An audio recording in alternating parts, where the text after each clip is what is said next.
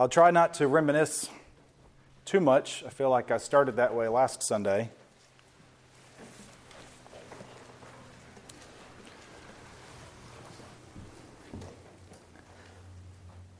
Somehow in my mind, this was the start of all of it a year ago. I think it's because I was out of town the week prior to this, and my focus wasn't quite the same. But I do remember a year and a week ago suddenly seeing more and more things disappear off my calendar. Well, that's canceled, and delete that event, and that's canceled, and this is canceled. And in all honesty, I'm thankful for what we've been able to do in the last year. I really am. It's been a blessing, as much as we may or may not always like having to join this way. Speaking of which, see, I get carried away.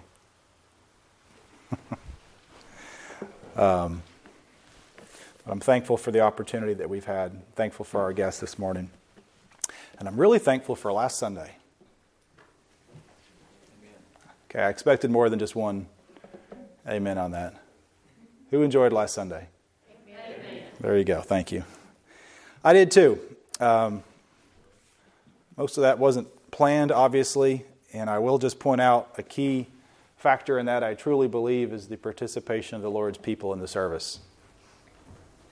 That's absolutely critical. This isn't my show, never will be, never should be. This is our opportunity to come together to talk about and worship the Lord together. So I do appreciate everyone who was involved last week. So unless there's something else, I'm going to pick up with what I thought I was going to preach on last Sunday. All right. Turn with me to Psalms 124. Lord willing, we're going to look at Psalms 124 and 125 today. Continuing, if you remember, our Psalms of Ascent, or perhaps your scriptures say Psalms of Degree, presenting the idea that we are moving in a forward, upward progression. We discussed that these Psalms are by different authors, and they've been put together traditionally. It wasn't the same author who wrote them. It was obviously the same author who inspired them. We discussed how they may have been sung as people were on a pilgrimage up to the temple, but that they demonstrate an idea that we should consider. So let's read together. I'll read Psalms 124 to begin, and then later on we'll move to Psalms 125. And Psalms 124 reads this way: A song of ascent of David. If it had not been the Lord who was on our side, let Israel now say, if it had not been the Lord who was on our side when people rose up against us, then they would have swallowed us up alive. When their anger was kindled against us, then the flood would have swept us away. The torrent would have gone over us. Then over us would have gone the raging waters. Blessed be the Lord who has not given us as prey to their teeth. We have escaped like a bird from the snares of the fowler. The snare is broken and we have escaped. Our help is in the name of the Lord who made heaven and earth. And here again we see such beautiful encouragement, such words of wisdom that we should consider today and consider this week as we go about our lives. Looking at the first verse and the first and the second verse, we see two ifs here. If the Lord had not been on our side, and then it says again, it repeats it. It said, if the Lord had not been on our side. These ifs are for illustration. It's not literal, because the Lord is on our side. The only if that we would add to this is if you know Him and if you belong to Him, then He is on your side. There is no if about it. And so when this is being said, when this is being read, when we say out loud, if the Lord had not been on our side, we're saying the answer would have been destruction. But because the Lord is on our side, no ifs involved, then we are not in this way of destruction. And so while there are two ifs here, the reality is there aren't any ifs if you know the Lord. And look at what it is that's discussed here. Of course, I have been speaking for the last several weeks, probably the last few months, telling you and encouraging you that I am more and more concerned about our society and the direction that we're going. The concern that I have over the church in general and God's people specifically.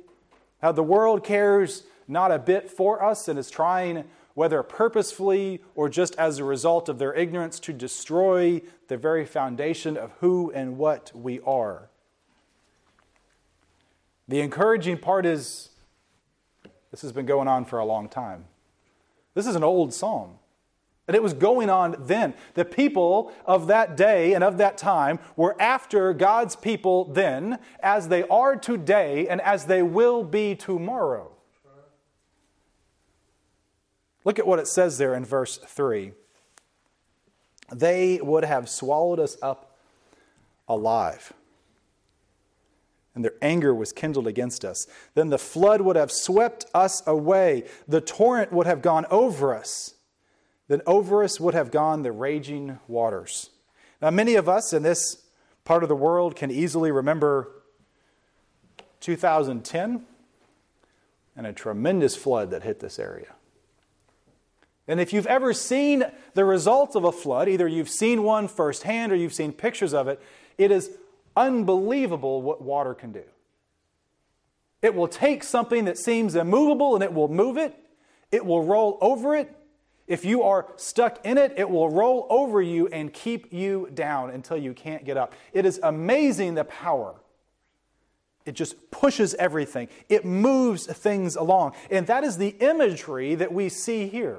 This is what the world wants to do to us. It wants to push us down, to keep us down, and to roll over us. It wants to give us no opportunity to stand up, no opportunity to fight back. And if you've ever found yourself or seen someone or something in the midst of a raging flood, you know that's exactly the case. The only way to get out is to receive help from someone who is outside the flood. Society is going to roll over us. It's going to submerge us. It's going to sweep us away. And if it were not for God on our side, we would succumb to it. We cannot trust anything else. You cannot say, well, you're a good swimmer.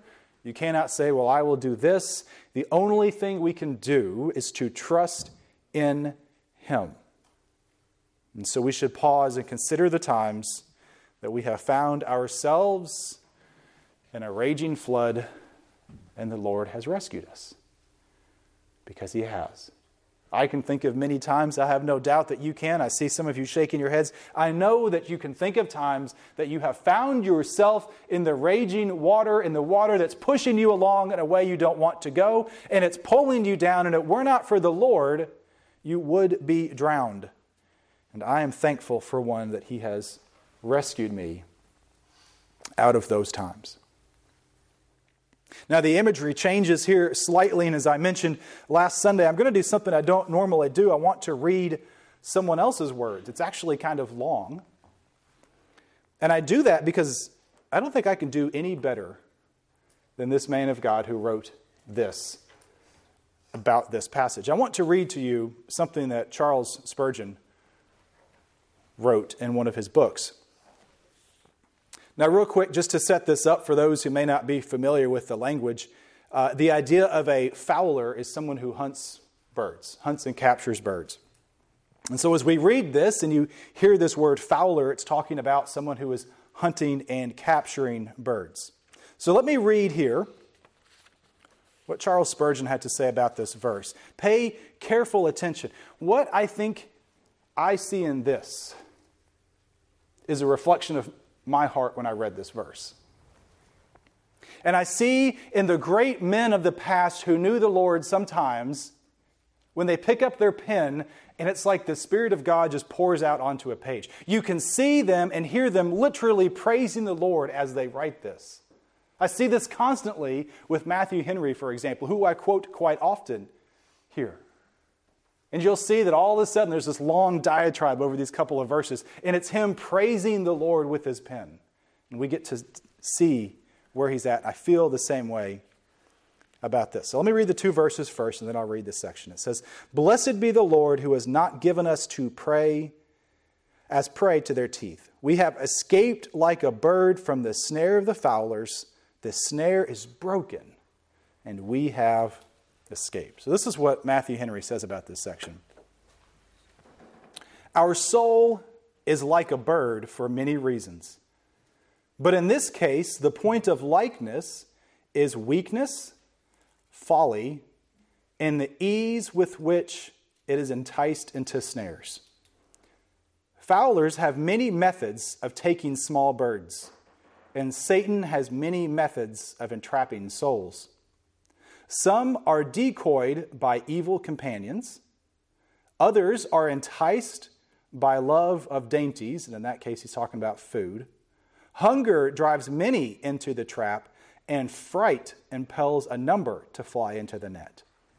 Fowlers know their birds and how to take them, but the birds see not the snare as to avoid it, and they cannot break it as to escape from it. Happy is the bird that has a deliverer strong and mighty, and ready in the moment of peril. Happier still is the soul over which the Lord watches day and night to pluck its feet out of the net. What joy there is in this song, "Our soul is escaped." How the emancipated one sings and soars and soars and sings again. Blessed be God. Many of us make joyous music with the notes, "Our soul is escaped."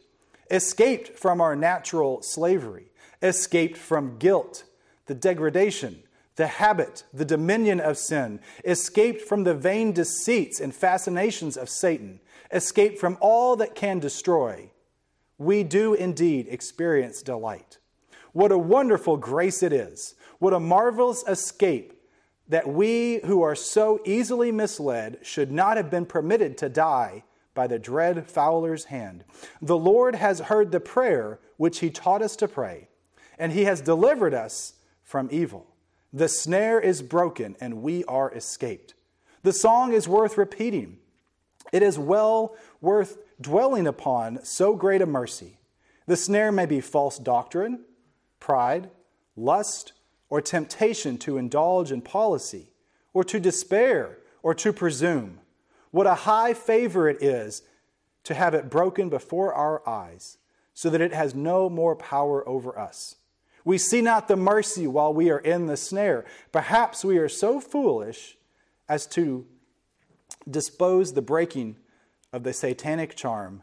The gratitude comes when escape is seen, and when we perceive what we have escaped from, and by what hand we have been set free. Then our Lord has a song from our mouths and our hearts as we make heaven and earth ring with the notes, "The snare is broken and we have escaped. We have been tempted but not taken, cast down but not destroyed, perplexed but not in despair, in death's often but still alive. Blessed be Jehovah." And so we see a beautiful imagery captured within this idea that we have been set free from the very snares that seek to entangle us. So many times, whether we are driven into the snares and the nets of the devil by our own desires, or by the influence of someone else, or because we think we are hungry and this is the only way to go, however it is that we find ourselves unwittingly inside the snares of the enemy, all of a sudden we realize we cannot escape on our own, and it takes the strong arm of someone else who can come and free us from our bondage. And if you have found yourself in that place, if you have realized the snare that the enemy has captured you in, and you know and put your faith in the one who has come and freed you, we can fly away and sing his praises. I have escaped the fowler's snare. I am no longer entangled, no longer covered by the things of this world that have entangled me and keep me down and keep me captured. I can be free to worship the Lord, to sing to him because we have escaped. The snare is broken. Brothers and sisters, I think this is a beautiful image of how Christ saves us. There is a snare that we don't understand. We fly into it, and some of us have no idea we're even inside of a net. But at some point you'll realize it. At some point you'll know that Satan has you. At some point you know that you are not free to move about. At some point you know that your soul is being weighed down by something that you didn't intend to get into, but you're there nonetheless. And you must call out for the Lord to come and to save you. And when He does, you will rise up, and we ought to say, "Praise the Lord, the snare is gone." I thought what he said was beautiful. And I think it's correct. Escaped from our natural slavery. That's our state of sin in this world. You see, we're born into it. Escape from the guilt, the habit, the domination of sin. Escaped from the vain deceits. Escaped from all that can destroy. Escape from false doctrine, from pride, from lust, from temptation, and even from despair. And we do indeed experience joy when the net is broken. Mr. Spurgeon quoted part of a verse. Let me read that to you. It's familiar to us all. In fact, as I started reading it, you probably smiled because you knew it. 2 Corinthians 4, beginning with verse 7, says this, "But we have this treasure in jars of clay to show that the surpassing power belongs to God and not to us.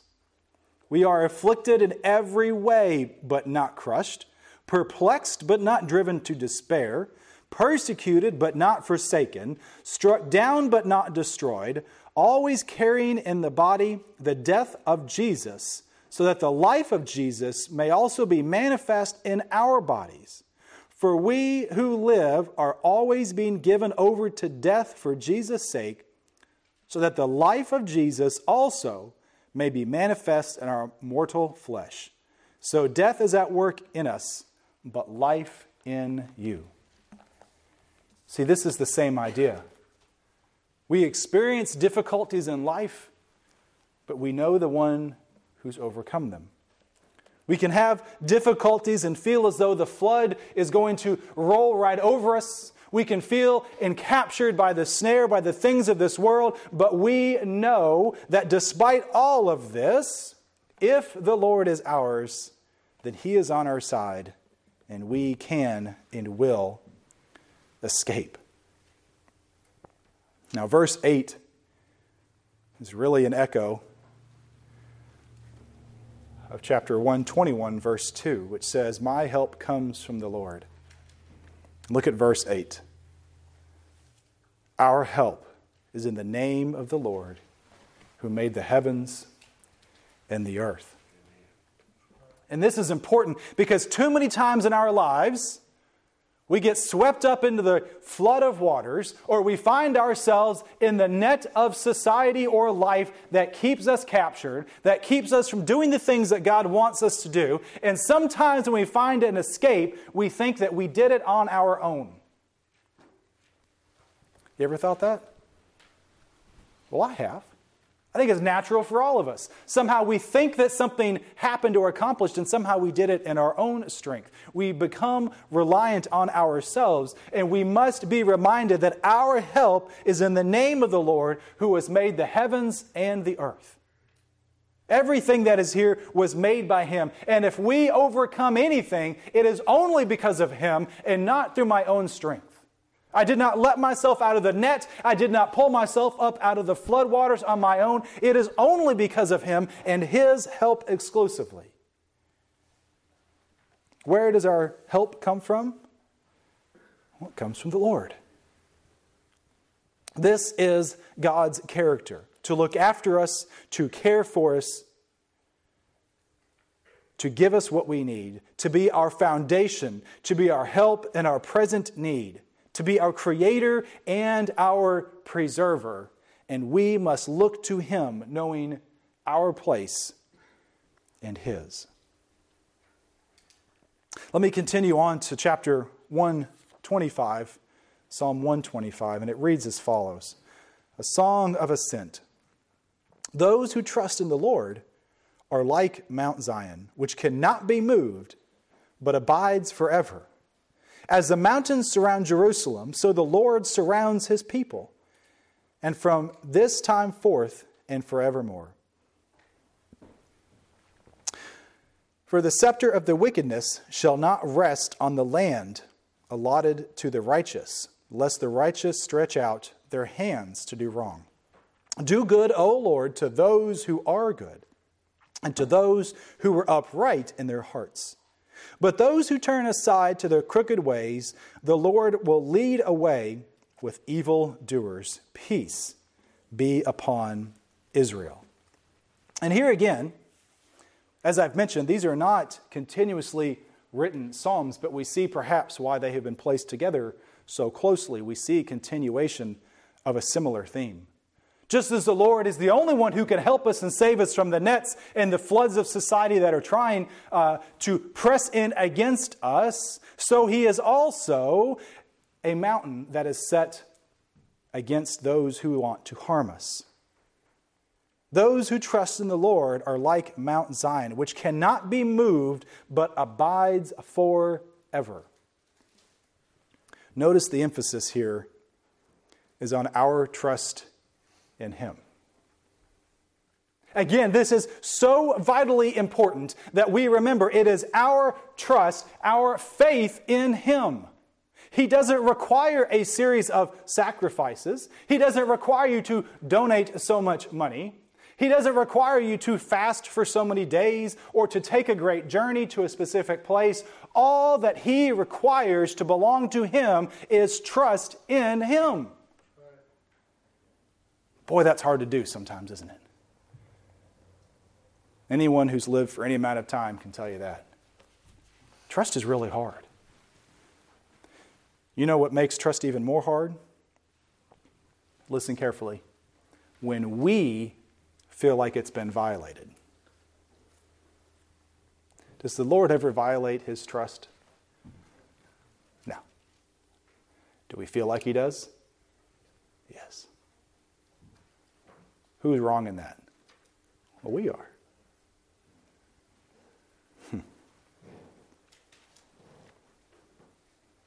I've heard many of people who feel like the Lord violated their trust and use that as an excuse to never trust the Lord again.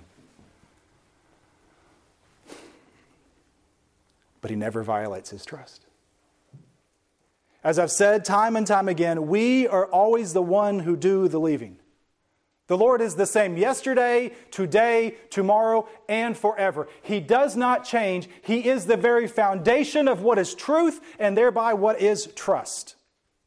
And if I ever feel like the Lord has violated his trust, I ought to really consider myself, because I'm the one who's done the violating, because he never, ever changes.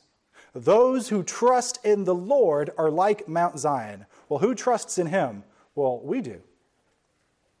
Those of us who trust in him cannot be moved. Why? Because he cannot be moved. Not from my own strength, not from a place of my own power do I say I cannot be moved, but only because I trust in him. And the extent to which I trust in him is the extent to which I cannot be moved, you see. And so when we're talking about Mount Zion, it is the idea of something that doesn't change. That is the anchor for what and who we are. That it is as immovable as a mountain. Now, if you look through the scriptures, the concept of Zion or Mount Zion changes to some degree depending on their circumstances. Zion has been David's fortress capital on the southeast side of Jerusalem. It's been referred to as the Temple Mount. Zion has been used to refer to the Israelites. And in the New Testament, it's referred to as our spiritual kingdom. But the idea being that it is something that is of God and will not and cannot be moved unless God allows, and he will not allow it. So when we look at this, And we understand those who trust in the Lord are like Mount Zion. We cannot be moved, and we abide forever. Those of us who've been saved, I've said this repeatedly in the last few weeks, we've been saved. If you know the Lord, if you put your faith in Him, it is then not yours to hold on to till the end. It is His. He is the one who has saved you. You put your faith in Him, as the previous chapter says, and then it is up to Him to guard and to keep you, and He will not be moved. No matter what you do in your life, you will not lose your salvation if you've truly been saved, because it belongs to Him, He holds it, and He will never, ever let it go. That's not a license or an excuse to live a life however we want to. But it is the trust and the faith that we must have to know that we can always look to Him, the author, founder, perfecter of our faith. Look to Him, the mountain, and know that no matter what waves come, no matter what net may come over me, that He is the Mount of Zion. And if I have my faith and my trust in Him, that I will not be moved because He will not be moved. It also says here in verse 2 that as the mountains surround Jerusalem, so the Lord surrounds His people from this time forth and forevermore.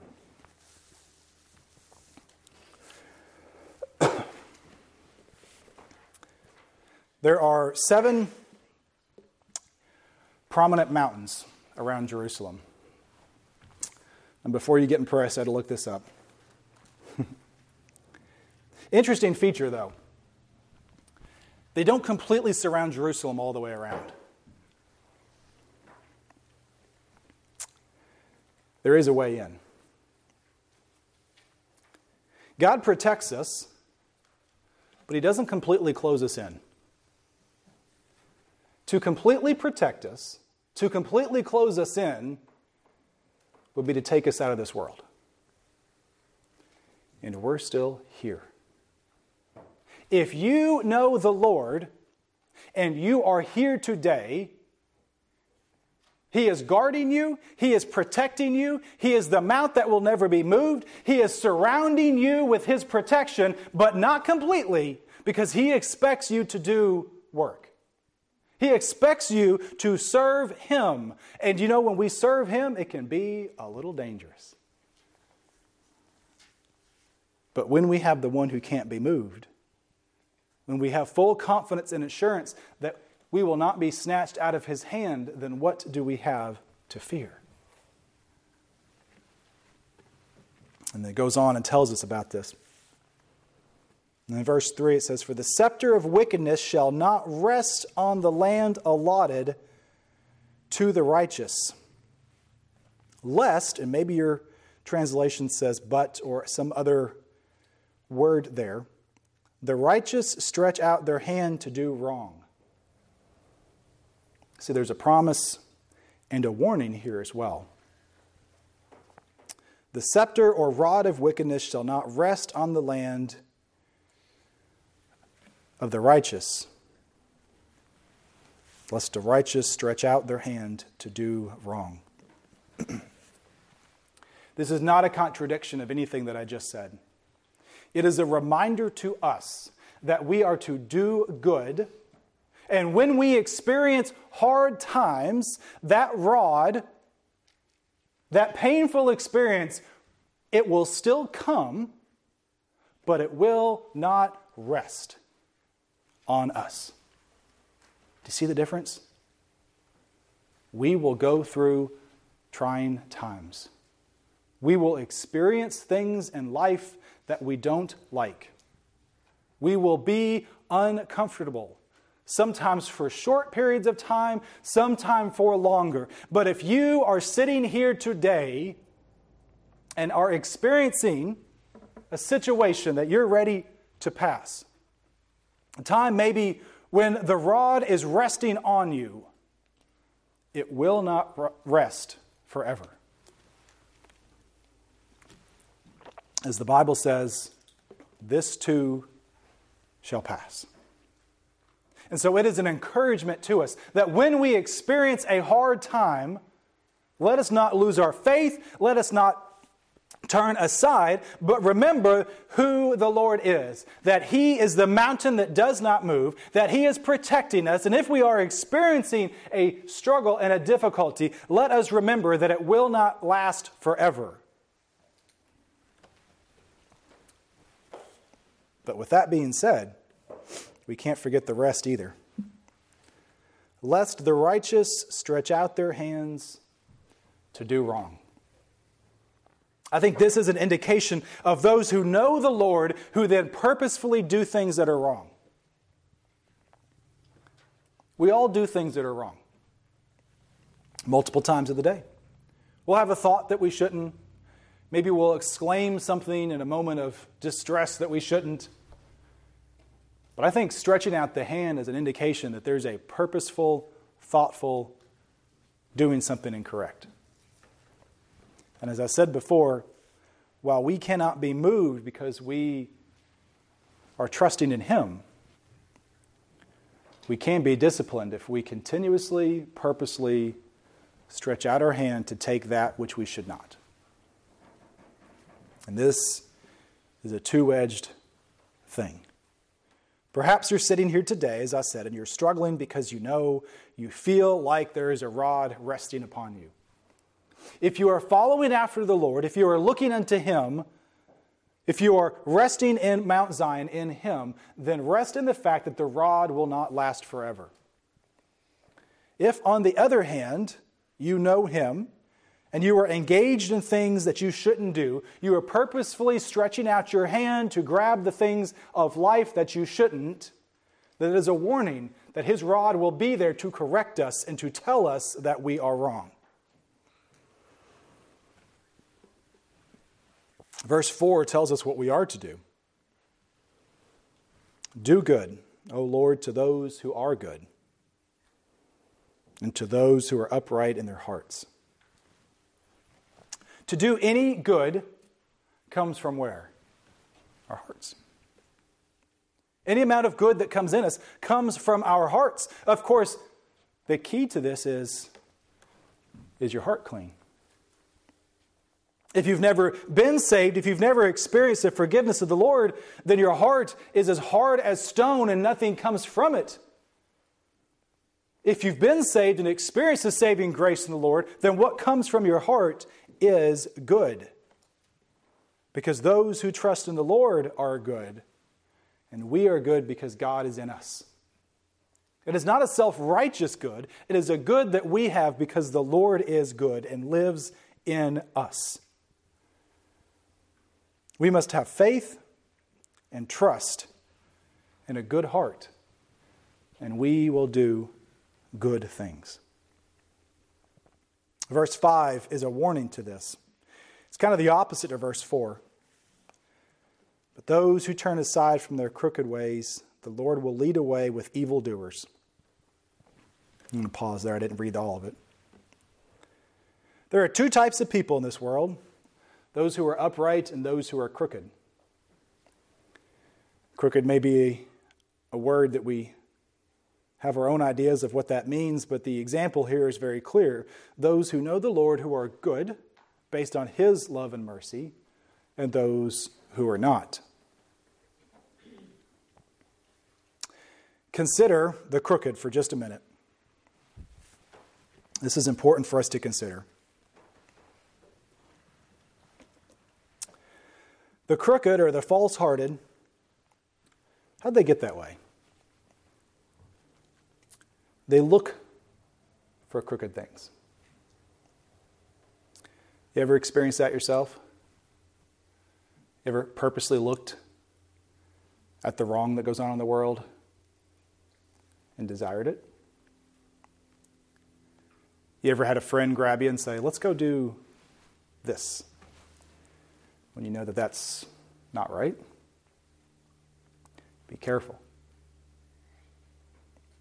What we look at, what we listen to, and what we do is very, very important because it leads to us making choices.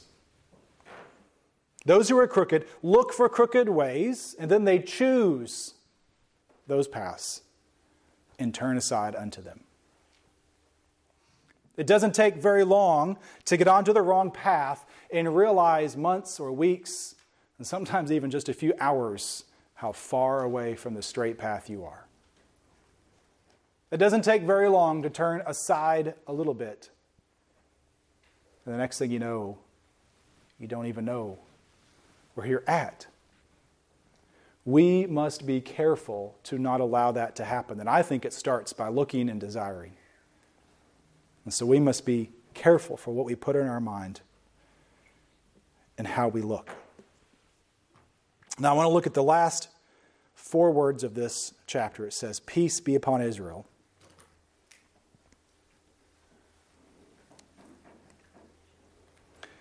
Let's look at the first verse too.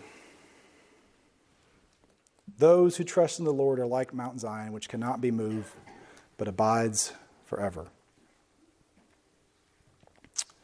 We must trust in the Lord if we want peace.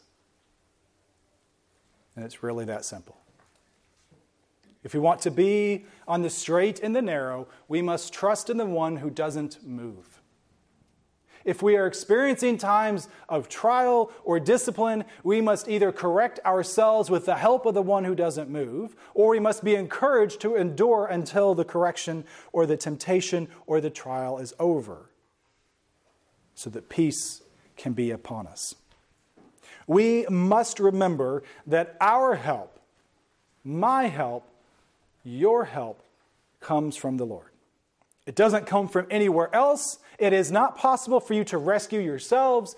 Society and the world is going to roll over you like a flood. Sin will come upon you like a snare and capture you before you have any idea what's going on. The crooked path that you look at and take will take you off in a direction you do not want to go. But our help for all of those things comes from the Lord. The snare is broken and we can escape. When we are in trouble, we should remember that the Lord surrounds us and the wicked will not rest on us. We must do good and stay on the straight and narrow way. And if we want peace, we must trust in the Lord. Now, understand, it's really easy for me to say. It's easy for me to say because I know it's true. Well, how do you know it's true? A couple different ways. One of them is by experience. By experience. My experience tells me that my trust in Him as the rock of my salvation has what's helped me amidst the flood and what's kept me from the snare. My experience from Him, the day that I was saved, is the release from the captor's net. And as many of you have and will continue to testify, sometimes it's not until you're released you had any idea just how bad it was. Because we get really used to it. The net gets tighter. The sin gets around us more. We just get used to thinking, well, this is just the way it is. I can only fly so high. I can only stretch my wings so much. And boy, when that net comes off and that peace enters our heart and our mind, we're finally free. Free to praise Him.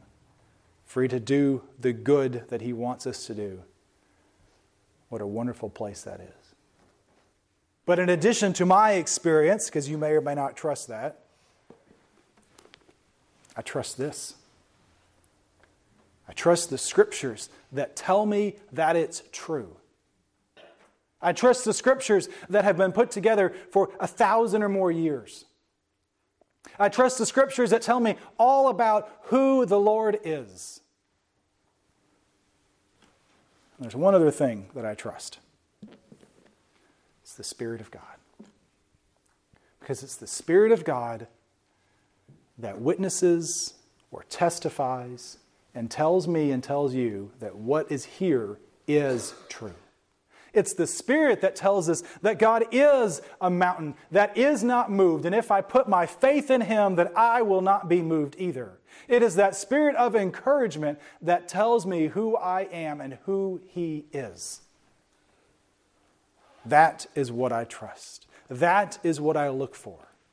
It's not just about my experience. It's not just about the Scriptures. It's about all of it. And so if today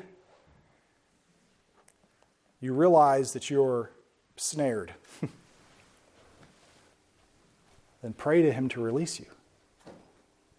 You only have to trust Him. It sounds so counterintuitive.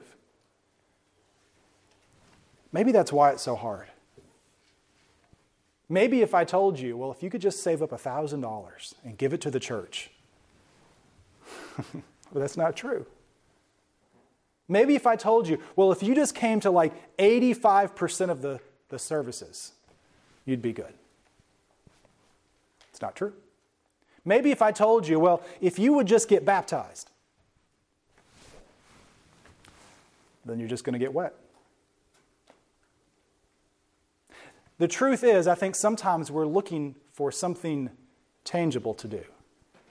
And I think if I stood up here and told you, do this, and you'll be good, many would try to do it. They'd take every effort they can to do that thing, whatever it is. But trust isn't a thing. Faith isn't a thing. That's why it's beautiful, because it's open to everybody. It's also why it's difficult sometimes. Because we don't either realize that we're stuck in the snare, or we don't realize that all we have to do is call and cry out to Him. If you have found yourself stuck in the snare, as it were, then I pray that you would seek Him, and that when that net is fallen, you will fly and rejoice and say, hallelujah, the net is broken. That you will join us in rejoicing in that wonderful experience, because now you know based on Scripture, you know based on the Spirit, and you know based on experience what it is that I'm talking about. And it will set your feet on Mount Zion with the mountains that surround you, with the mountain that will never move, that you can go throughout life with the peace that we have. And so I pray, if you don't know what I'm talking about, that you would seek the Lord. What does that mean?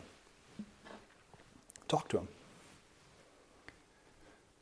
Here again, I don't want to drag this out, but let me just clarify. Just as I said, you don't have to come to church so many times. You don't have to be baptized to be saved. You don't have to give so much money. You don't have to repeat a certain thing. When you talk to the Lord, you don't have to do it in a special language. You don't have to do it in a special way.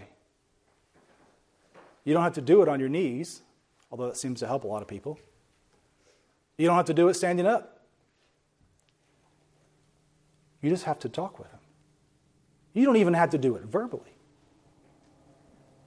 God knows what you're thinking. Everything you thought last week, He already knew. And everything you're going to think next week, He already knows. So when we pray to God, just talk to Him. It's the best advice I ever got. In fact, that advice I got maybe a month or two before I got saved. Just talk with Him. So I encourage you. Just talk with Him. Tell Him what you want. Tell Him what you need. Tell Him how you feel. You're not going to surprise Him because He already knows. You're not going to offend Him because He already knows. You're not going to disappoint Him because He already knows. So why do we not feel open just to tell Him where we're at and what we need? Lord, I need this. But you know what? I feel kind of bad asking for it. But this is really how I feel. Just be honest. Be truthful. And seek Him out and trust in Him.